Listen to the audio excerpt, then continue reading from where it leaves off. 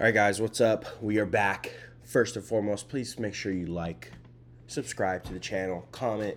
I know our reels are popping off, so we're starting to be in that real algorithm, but we want to make these long form ones popping for you. But today's gonna be a little short and sweet.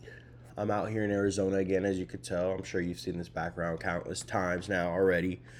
And I'm here for my other job and to visit my family. It's cool. Get to do both. Nice. But we have a big fight card tomorrow, and I couldn't miss this one because it has one of my favorite fighters on it, and I'm hella excited about it. It's UFC 295, and we're going to jump straight into this bad boy. We got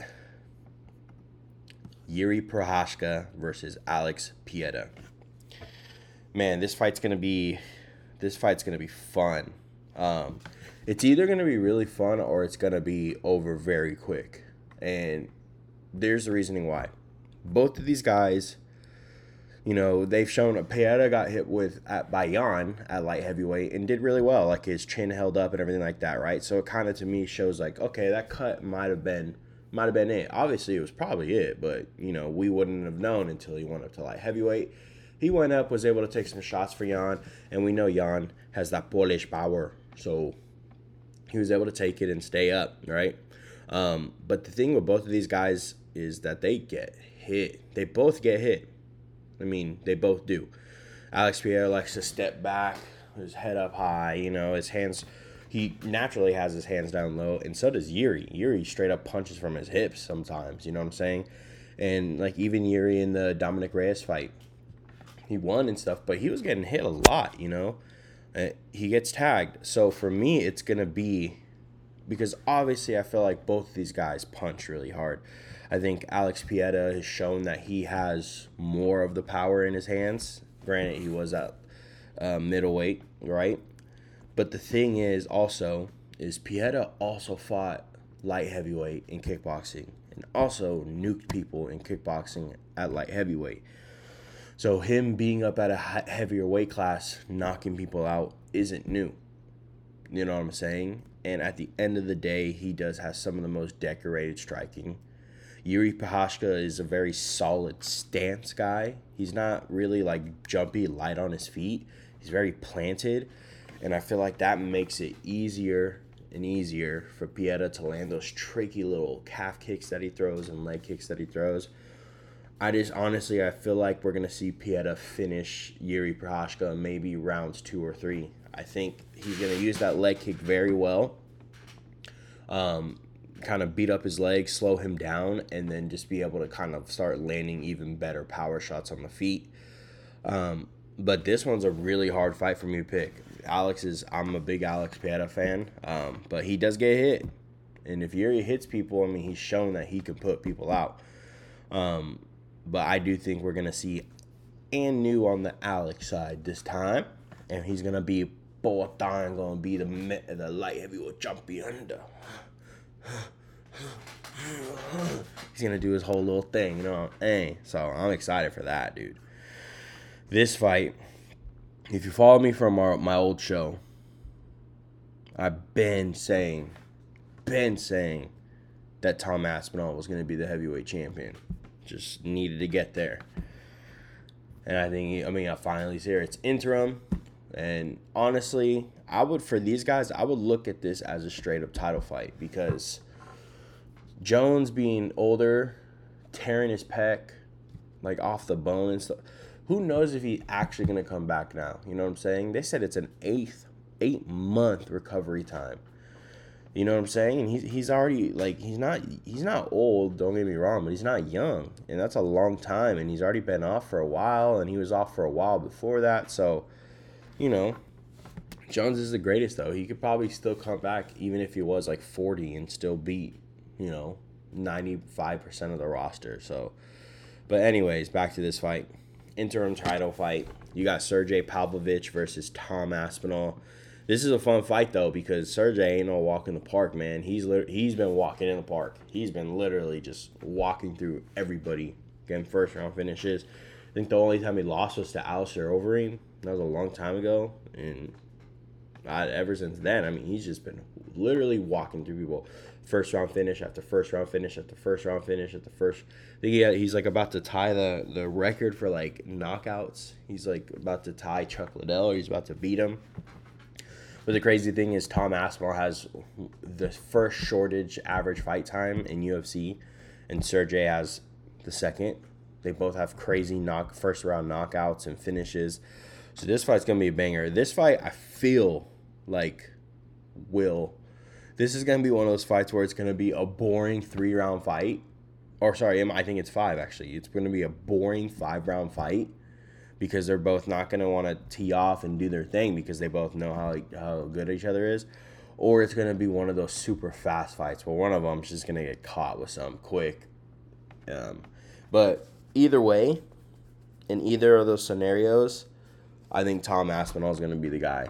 Tom Aspinall is big as hell too, bro. He's 6'5", 260, and he's so agile. He's so fast and light on his feet. But Sergey, he's just a powerhouse, bro. You could tell he's huge, and you could tell he hits hard. But at this weight class, bro, and we've seen him finish before. Overeem did knock him out on the ground. And Tom Aspinall, even though he has amazing striking, once he gets people to the ground, because that was like his first thing was jiu-jitsu. Once he gets people to the ground, it's over, bro. He takes these ones, he takes those fights. So I think we're gonna see Tom Aspinall get this fight done. Either he's gonna get the finish early, or he's gonna win the decision. I could see the fight going either way, where it's gonna be a long, kind of not boring, but they're gonna be very smart because they know, and I feel like there's gonna be, if it goes to that decision, there's gonna be a lot of times where one gets rocked and everybody's like, ah, and then another one gets rocked and another, ah, you know what I'm saying? So, but I got Tom Aspinall. Next fight, Jessica Andrade versus Mackenzie Dern, the baddie of all baddies. This one's interesting. I like Mackenzie Dern. It just, for me, it's just her striking. Obviously, her jiu-jitsu is top-notch, the best in the division. But her striking for a while, was just so far behind everybody. And she's catching up. She's getting better, but I mean, it's still just like because of her jiu-jitsu, right? She got such to the high level so fast that she was fighting girls with just such good striking. And if she can't take them and hold them down, then she's not going to win most of the time, because a lot of these girls have good striking. This one's a better fight for her. Number one, because Andrade is shorter than her, so she's not having to deal with a long reach. Because Mackenzie Dern finally has technically a reach advantage. And Jessica Andrade, she's not really, I wouldn't say she's like a super technical striker. She's more of like a brawler. She throws her punches wide, looping. And so does Mackenzie Dern. And Mackenzie Dern, mixes it in and throws straight punches sometimes. Now she's getting better. So I think this fight is better for Mackenzie Dern for a striker wise, because Andrade isn't, like I said, she's not necessarily like she's a technical strike, you know what I'm saying? So Andrade is strong though, and it's a 3-round fight. Mackenzie Dern I don't think she's knocking Jessica Andrade out. She's gonna have to submit her or win a decision, and I could see her winning a decision. I feel like she might be good. She's in really good shape now. Mackenzie Dern, when she first came into the UFC, she's having all the weight miss problems and stuff like that. But ever since she had her daughter, and she's been in crazy shape ever since then. So I'm excited for this one. This one's a really hard one to pick, because I want to pick Mackenzie Dern, but then I also want to say Jessica Andrade. She's just been fighting everybody. But I think that's why I am going to choose Mackenzie Dern. I think Jessica Andrade is kind of coming towards the end of the career.